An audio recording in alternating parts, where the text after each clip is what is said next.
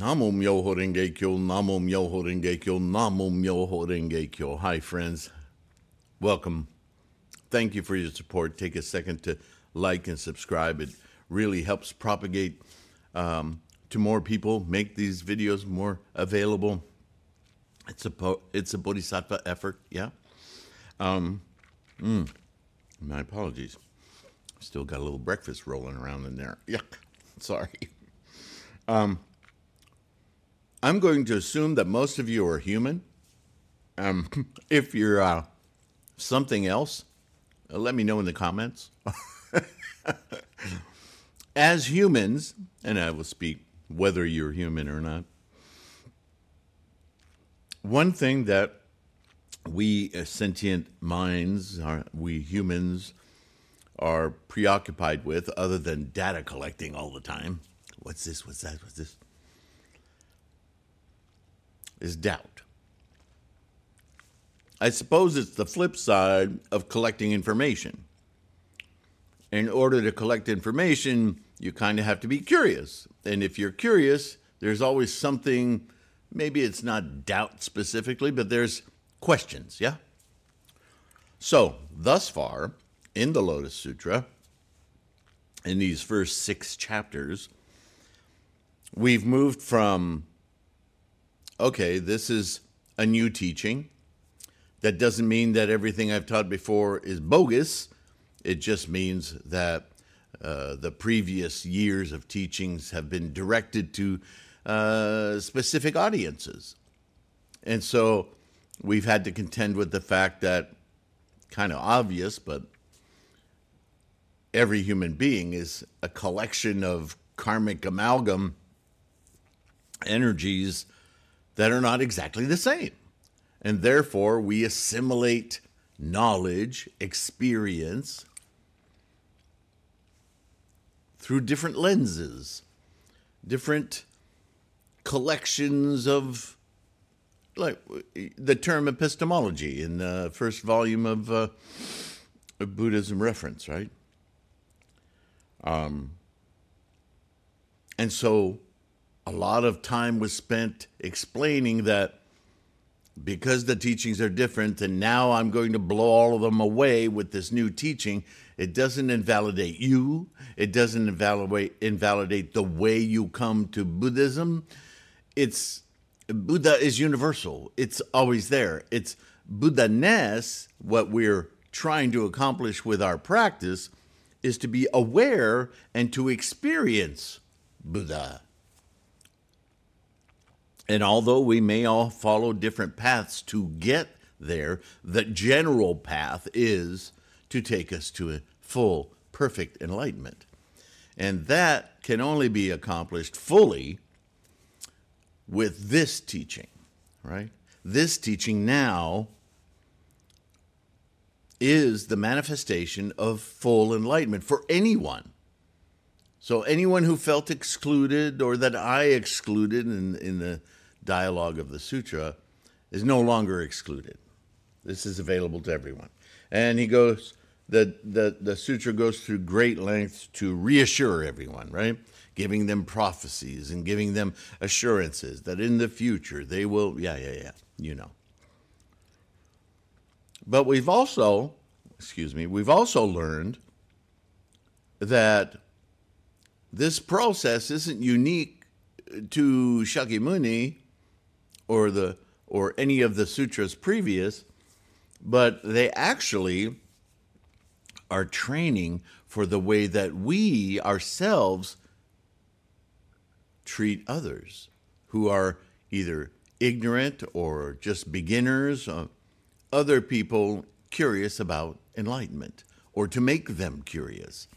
And so, interestingly enough, it seemed like Shakyamuni in this sutra was spending a lot of time explaining himself, but in truth, he was showing that he was the exemplar and saying, now it's on to you to do this same thing. Be aware, he cautions us. Be aware of the capacity, be aware of the nature of those you encounter that either are gravitating toward you because there's something drawing them toward you, or those who know you that you are influencing already, be acutely aware of their capacities. Don't just say, hey, I have all this new knowledge, and dump it on them. Be judicious. Be careful, right? Take this teaching and understand its profundity and hold it with dignity, and don't just spread it around ad hoc without considering the various audiences of the people that you meet. Do as I have done. Teach to the capacity of the people, and that may mean they know nothing about Buddhism, and you may need to talk to them differently to feel them out. Are you ready? Are you seeking? Is it something that you're attracted to, but you don't necessarily want to get involved with? I mean, there's so many differences. There are as many differences in capacity as there are, over 8 billion people on the planet right now? So be respectful of the teaching always. Let that guide you in the way that you bring others into the practice, yeah? So that's really important. But now with chapter 7, we're going to go the next step beyond that. Now, the training of how to be a bodhisattva is really engaged. I've demonstrated with my own life. This is what I encourage you to do. And now let's take it a step further. So in chapter 7, we're going to deal with, as I said earlier, doubt. Shaky ground.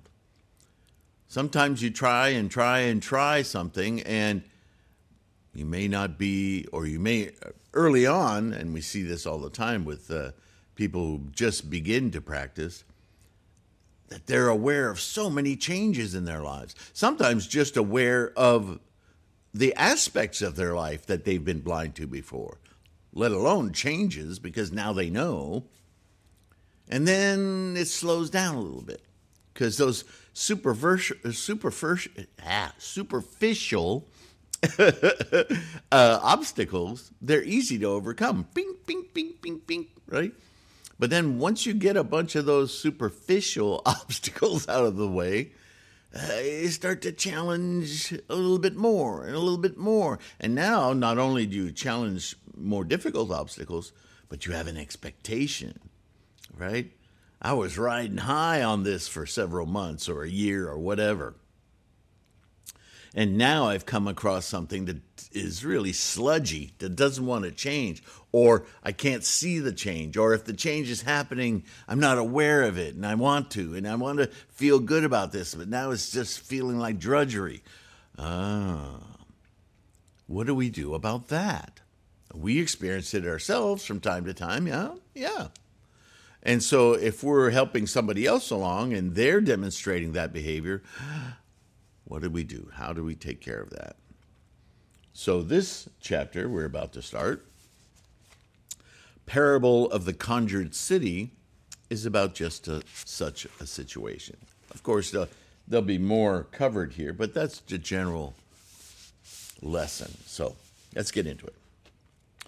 The Buddha declared to the bhikshus, long ago, beyond incalculable, limitless, inconceivable, and unutterable asamkhaya kalpas, at that time there was a Buddha named victorious through great penetrating knowledge. Thus come one worthy of offerings of right and universal knowledge, his clarity and conduct perfect, well gone, understanding the world, an unexcelled worthy, a regulator of men of stature, a teacher of gods and men, a Buddha, a world-honored one. His realm was called or named Goodly City. His kalpa was named Great Appearance. Bhikshus, since that Buddha passed into extinction in a remote age, the time has been great and long indeed. For example, suppose a hypothetical man took all the kinds of earth that are in 1,000 milfold world and ground them up into ink powder. Ink powder, that's pretty granular, yeah? And After carrying the powder through 1,000 lands, at last deposited a bit the size of a particle of dust. Then, after passing through another 1,000 lands, deposited another particle, and so on, depositing them a bit at a time, until all the particles had been exhausted. In your opinion, how would it be? Where these lands are concerned, could an abacus master or his disciple ever reach the limit of these lands and know their number? Or could he not? Well, of course, this is inconceivable, yeah? He could not, O world-honored one, responded the bhikshus, right? O bhikshus and bhikshunis, if the lands this man passed through, whether he made a deposit in them or not, were all ground into dust. Oh no, here we go again. This is that famous roundabout way of just breaking your brain on calculating time or distance, yeah? And if each grain of dust were equal to one kalpa, the time since that Buddha's passage into extinction would still exceed their full number by incalculable, limitless hundreds of thousands of myriads of millions of asamkaya kalpas. So this is what's often referred to as time without beginning. And science right now, cosmology especially, is really grappling with the age of the cosmos. Really, really grappling with it. Because thanks to the James Webb Telescope, they're finding galaxies, star clusters that are formed at a time period that challenges the time period they thought was the age of the present cosmos, even as much as doubling it. But if you've ever sat down and looked at these charts on Big Bang, how old is the planet Earth, how old is the universe, and you start to understand 14 billion years, it's inconceivable to really grapple, get your mind around it. Whether it's 14,000, 13.9, 13.8, depends on who you quote, or it's 27 or whatever. The point is, and as the sutra is saying, Buddhahood or Buddhaness, Buddha, the engine of life, which is really what he's saying, is as old as the universe. And challenging yourself to grapple with when the universe began, in other words, time began, it's a pointless endeavor. Simply considering it is enough. Just know that this has always been in this physical universe.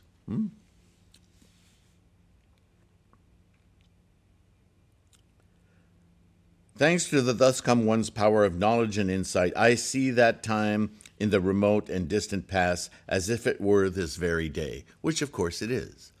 But this day contains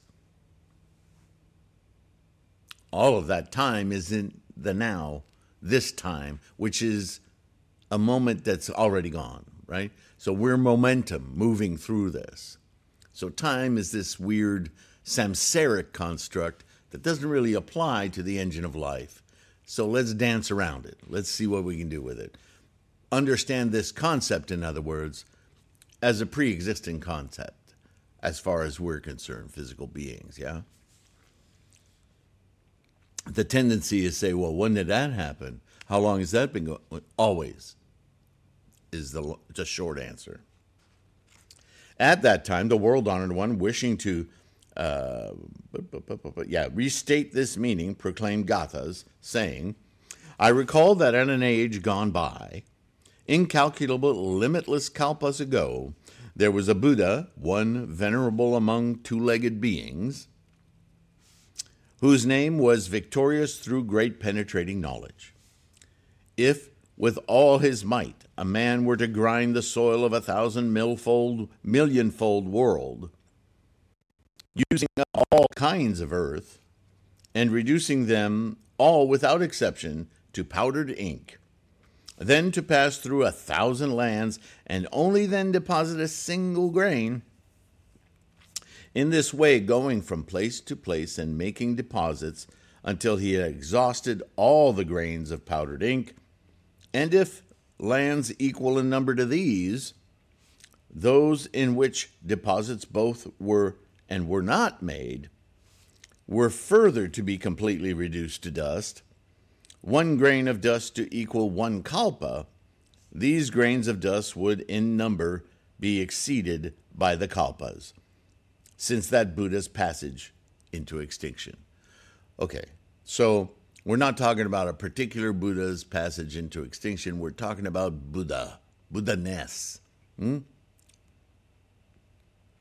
It has been kalpas incalculable as those. The thus come one, in his unobstructed wisdom, knows that Buddha's passage into extinction, and his voice hearers and bodhisattvas, as if seeing a passage into extinction. But now, let the bhikshus know that Buddha knowledge is pure and subtle, without outflows, and unobstructed, penetrating incalculable kalpas. So this is the stuff. This is universally, timelessly the point, the main gist. And notice the name of this Buddha is victorious through great penetrating knowledge. Well, isn't that exactly what he's describing? All right. The Buddha declared to the monks, the bhikshus, bhikshunis, the Buddha, victorious through great penetrating knowledge, had a lifespan of 540 myriad millions of nayutas of kalpas. It's restating the same thing. Inconceivable time. When that Buddha was seated on the platform of the way, after having smashed Mara's army, just as he was about to gain Anuttara Samyak Sambodhai, still the Buddha Dharmas did not appear before him.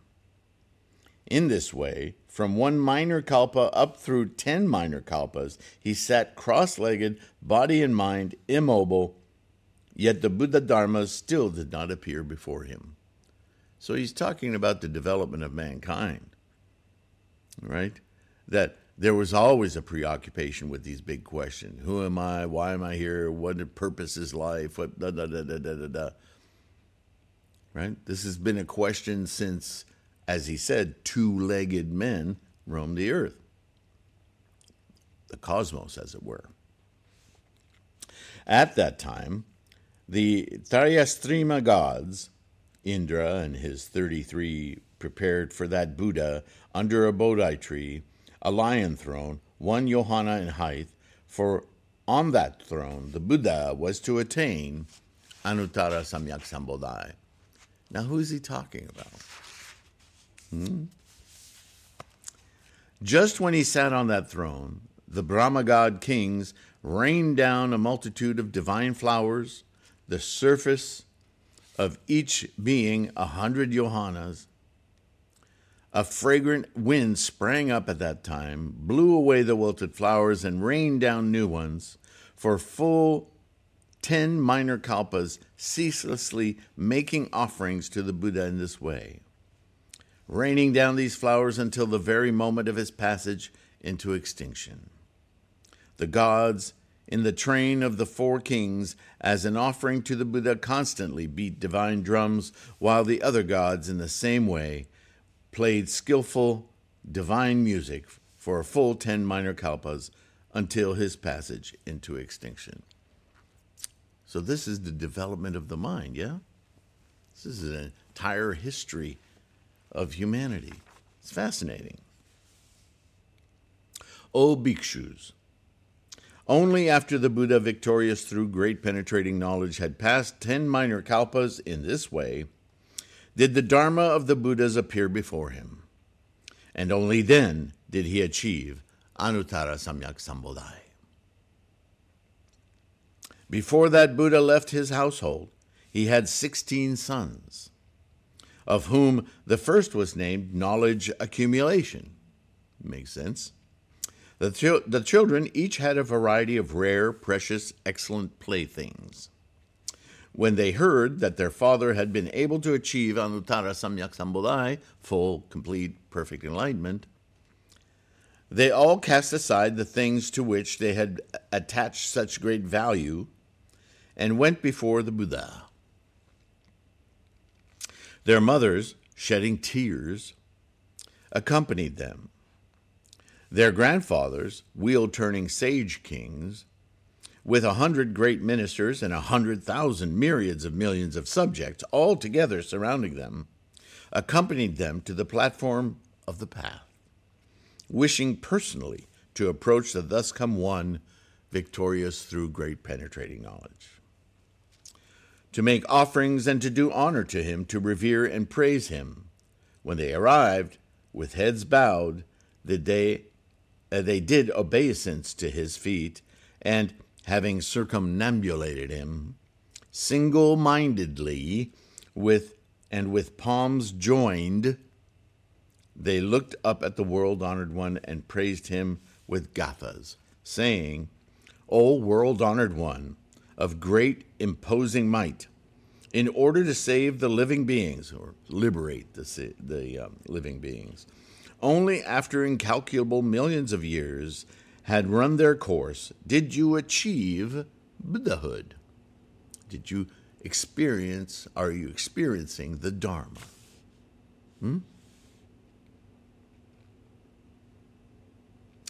Your vows have now been fulfilled.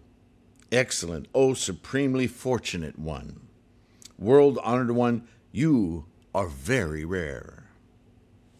For once you are seated, for 10 minor kalpas, your body, your arms and legs, quiet and calm, do not move. Your thought ever serene. Never suffers any disturbance, quiet and extinct to absolute eternity. This is talking about quiescence, right? You dwell securely in the Dharma, free of outflows. You're fully engaged in the process of life, the engine of life. You're experiencing Buddha. Now that we see the world-honored one serenely achieve the Buddha path, we have gained good advantage, proclaiming our delight. We are overjoyed. The living beings, ever tormented by pain, by attachments, craving, clinging, blind and without a guide, do not recognize the path wherein pain is terminated, nor do they know enough to seek deliverance, liberation. Throughout the long night of time, they gain in evil destinies, in other words, more obstacles. Instead of breaking through them, they just gain more attachment, more clinging, more craving, right?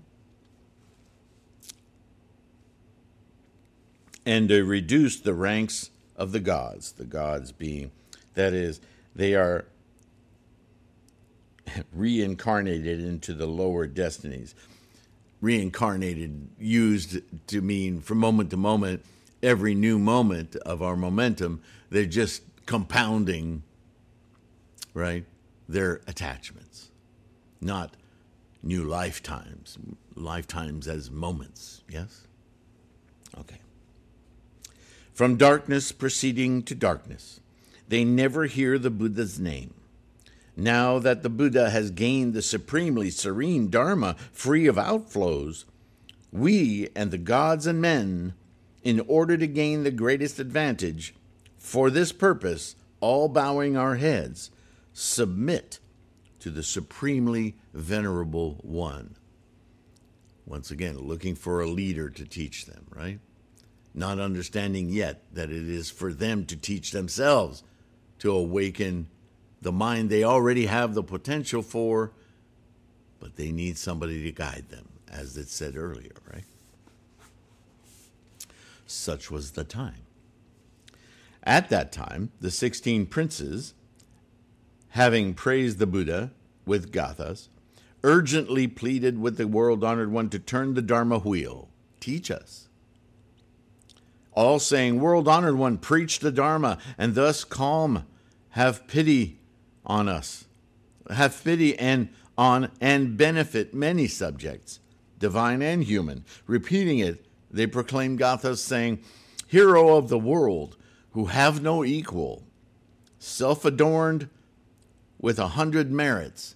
That's quite a key statement, right? Self-adorned. Why is it he could do it and you can't? Still missing the point, right? Self-adorned with 100 merits, who have gained unexcelled knowledge. We beg you, for the world's sake, to preach, to teach us, to ferry us to salvation, to liberation, and the several species of living beings, for all our sakes, to make explicit clarity, revelation, thus enabling us to gain this knowledge. For if we can attain Buddhahood,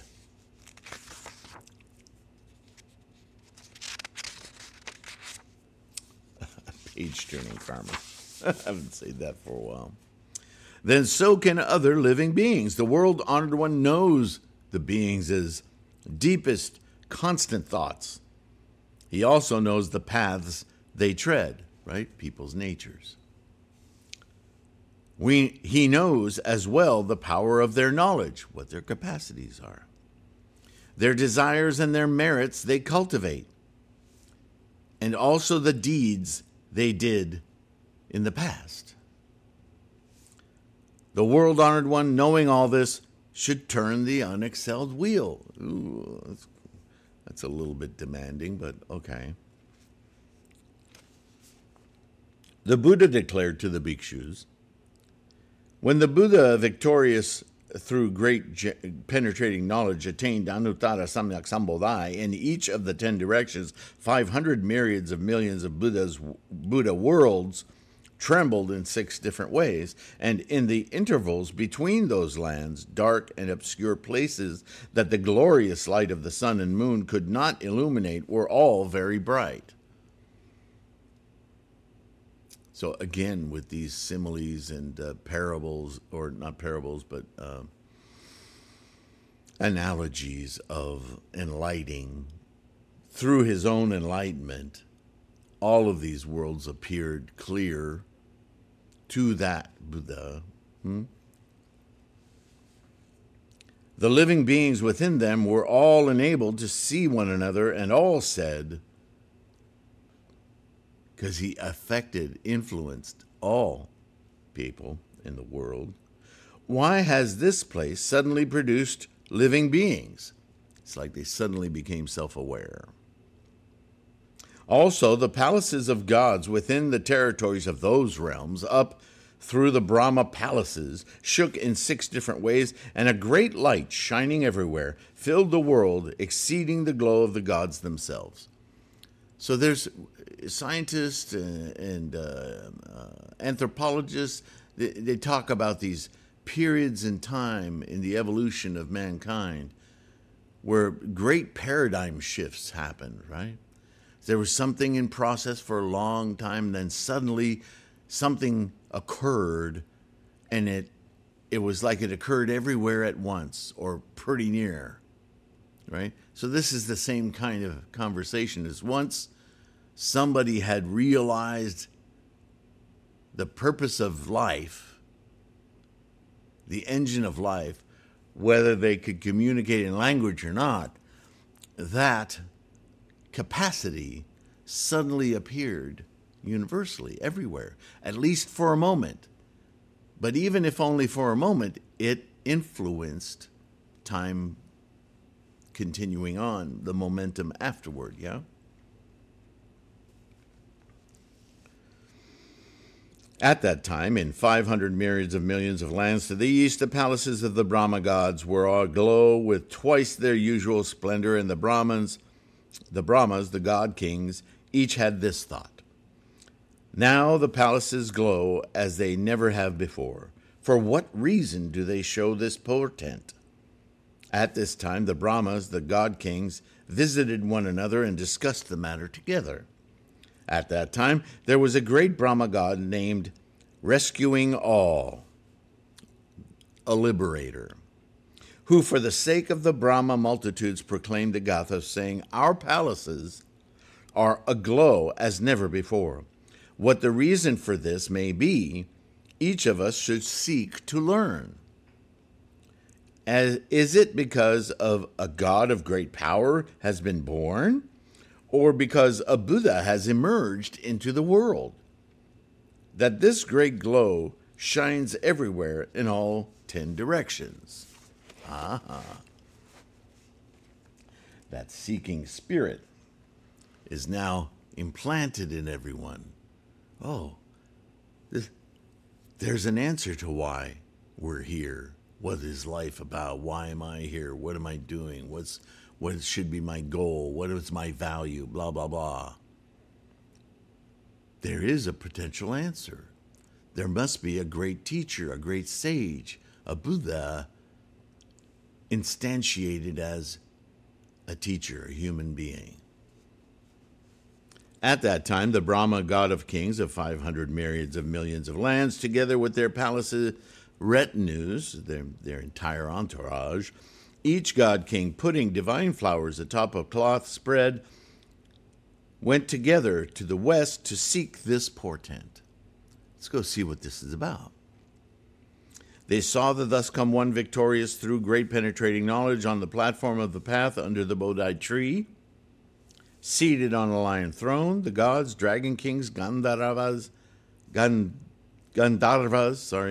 Kinnaras, Mahoragas, humans and non-humans, deferentially surrounding him.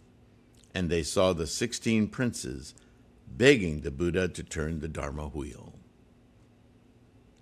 Straightway, the Brahma god kings, with their heads bowed, paid obeisance to the Buddha. We don't worship in Buddhism, we realize, yeah?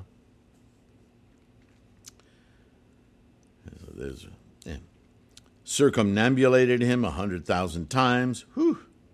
How long were the days then? You can see there's a lot of hyperbole here, but it's storytelling, right? Then scattered divine flowers over him, the mound of flowers being like Mount Sumeru. They also made offerings therewith to the Buddha's Bodhi tree, the Bodhi tree being 10 yohanas in height. When they had made flower offerings, each presented a palace to that Buddha and said, "Do but show us compassion and favor, deign, we beseech you, to accept these and to occupy them." At that time, the Brahma god king straightway in the Buddha's presence, with a single thought and with a common voice, praised him, saying, now you see this is all about attitude and intent. I'm going to say it again. Don't miss the fact that all of these spoken gathas and everything are in the mind, right? What does it say? In the Buddha's presence, with a single thought and with a common voice, right? The world-honored one is very rare. Only with difficulty can he be encountered. Fully endowed with incalculable merits, he can liberate and preserve all. The great teacher of gods and men, he takes pity on the world, compassion, and living beings in the 10 directions, all everywhere receive his favors, his beneficence, yeah? Whence we have come, in those 500 myriads of millions of lands, we have abandoned the joys of deep dhyana concentration, right? These mantras, these self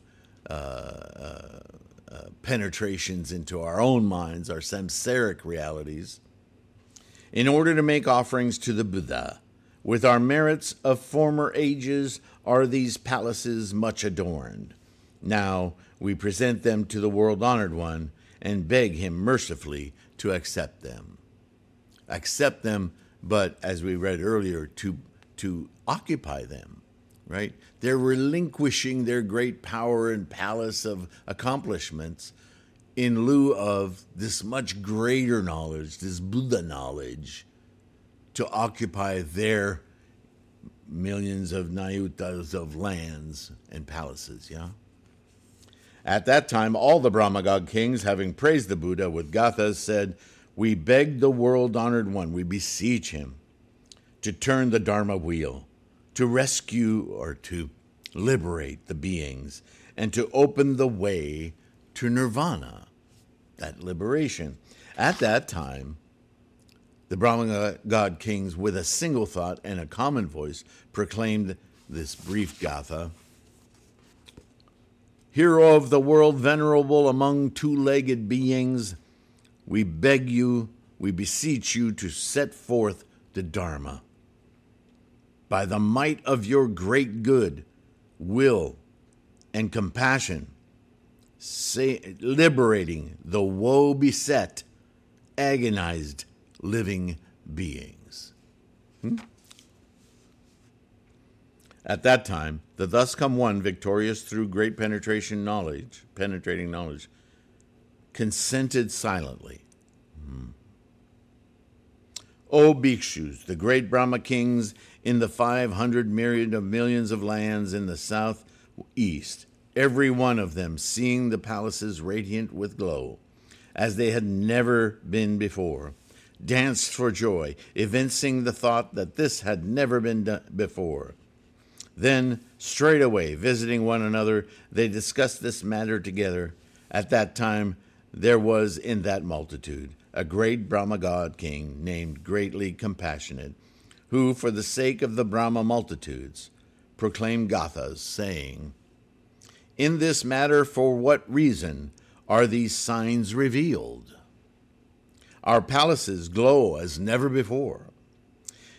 Is it that a god of great merit has been born, or is it that a Buddha has emerged in the world? Never before have we seen such signs. We must trace them together with a single thought, crossing 1,000 myriads of millions of lands, seeking the glow and investigating it together. It is most likely that a Buddha has emerged in the world to convey woe-smitten living beings to deliverance, to liberation, to nirvana." We'll go a little further here. At that time, the Brahma god kings of the 500 myriads of millions of lands, together with their palace retinues, each putting divine flowers atop a cloth spread, went together to the northwest to seek this portent. They saw the thus come one victorious through penetrating knowledge on the platform of the path under the Bodhi tree, seated on a lion throne, the gods, dragon kings, Gandharvas, Kinnaras, Mahoragas, humans, non-humans, deferentially surrounding him, and they saw the 16 princes begging the Buddha to turn the Dharma wheel. Straightway the Brahma god kings, with their heads bowed, right, paying obeisance to the Buddha, circumambulated him 100,000 times, then scattered divine flowers over him, the mound of flowers being... It sounds repetitive, right? I'm not reading the same thing over again. But what you'll notice is that these Brahma gods came from different sectors. And so all of them come to this place, pay obeisance, and beseech the Buddha to teach them, right? And so it's yet another opportunity for a gatha of, please help to liberate us. O sainted Lord, a god among gods, O you with the voice of a Kalavinka, or an Indian cuckoo, a very loud, penetrating voice, right? O you who take pity on the beings, we now salute you. The world-honored one is very rare, for only in a long intervals of time does he appear, and then but once. 180 kalpas have gone by empty without a Buddha. The 3 evil courses being full, the multitude of gods few and decreasing. Now a Buddha has emerged into the world, acting as eyes for the living beings, one to whom the world turns, one who liberates and preserves all. A father to the living beings, who bestows pity, compassion, and advantage on them as a, it says blessing here, but as a formidable reward, merit on our former merit. Now we have been enabled to encounter a world-honored one. At that time, all the Brahmagad kings, having praised the Buddha and Gathas, said, "We beg, we beseech the world-honored one, out of pity for all, out of compassion for all, to turn the Dharma wheel to convey the beings to liberation." At that time, the Brahmagad kings, with a single thought and with common voice, proclaimed the Gathas, saying, "O great saint, turn the Dharma wheel, displaying the marks of the Dharmas, saving the woe-smitten, agonized being, and causing them to gain great joy. If the beings hear this Dharma, gaining the path, they may be reborn in the next moment, right, as enlightened. The evil destinies shall diminish." What are the evil destinies? The lower paths, right? The 6 lower paths, or the 3 lower paths, the 4 lower paths. Depends on the teaching you're accustomed to. But always the lower paths: hell, hunger, animality, right? Anger, so on. At that time, the thus come one victorious through great penetrating knowledge consented silently. O bhikshus, the great Brahma kings in the 500 myriads of millions of lands in the south, every one of them seeing the palaces radiant with glow, as they had never seen before, danced for joy, evincing the thought that they had never seen before. Then, that this land had never been before, Then, straightway, visiting one another, they discussed this matter together. For what reason do our palaces have this glow? Then there was that multitude, a great Brahmagad named Fine Dharma, who, for the sake of the Brahma multitude, proclaimed Gathas, saying, "Our palaces aglow have a most imposing luster. This cannot be without a cause. This is a portent we should trace. In more than 100,000 kalpas, we have never seen such a portent. Is it that a god of great power has been born, or that a Buddha has emerged in the world?" Yep. This is another sector. We went to the southeast. Now we're in the south. We're going to, right? It's going to be over and over and over and over. So maybe we can skip the repetition here. You certainly have gotten the picture by now, right?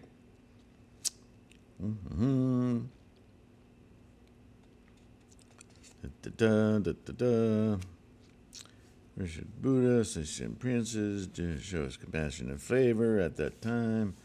Over and over again at that time, marriage, turn around, put at ease, conveying many deliverance at that round.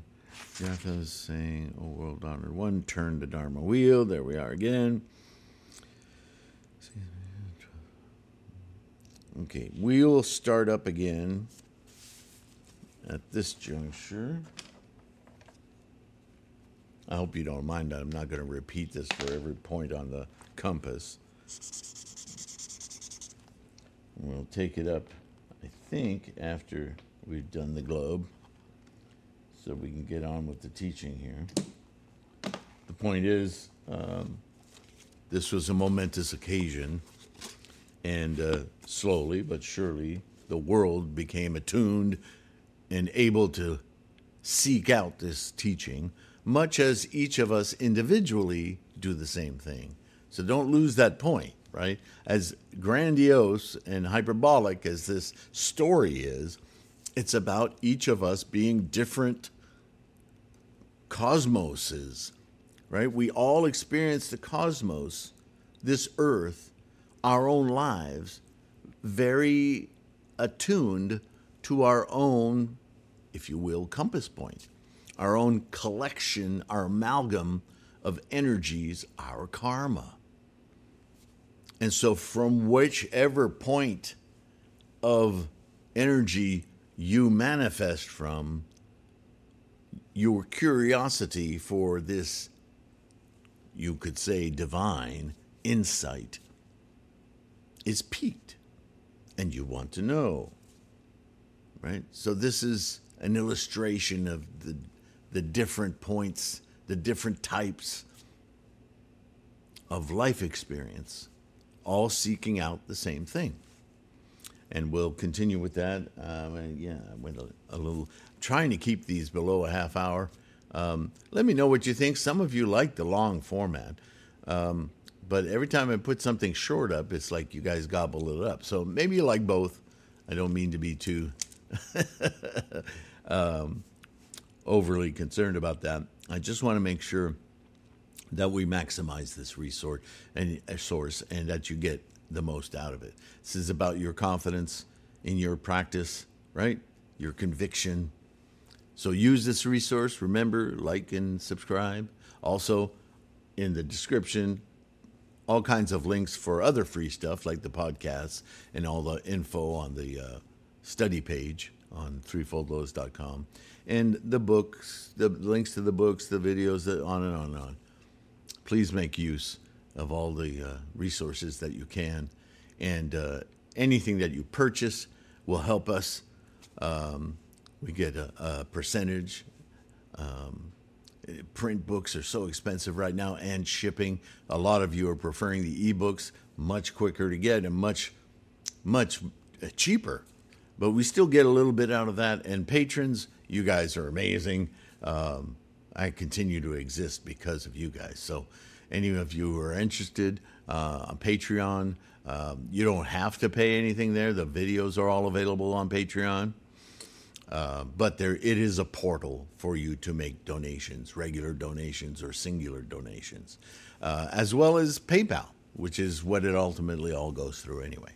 So thank you. Thank you so much for your support. Enjoy your practice, right? Savor it and keep it strong. And in order to do that, not a bad idea to take care of your health. It's a kindness, an important kindness, yeah? For yourself and for your friends. Ooh, the light got a lot brighter over the span of this video. Anyway, thanks to you again for all your hard work and your practice, and I will see you in the next one. All right? Bye for now.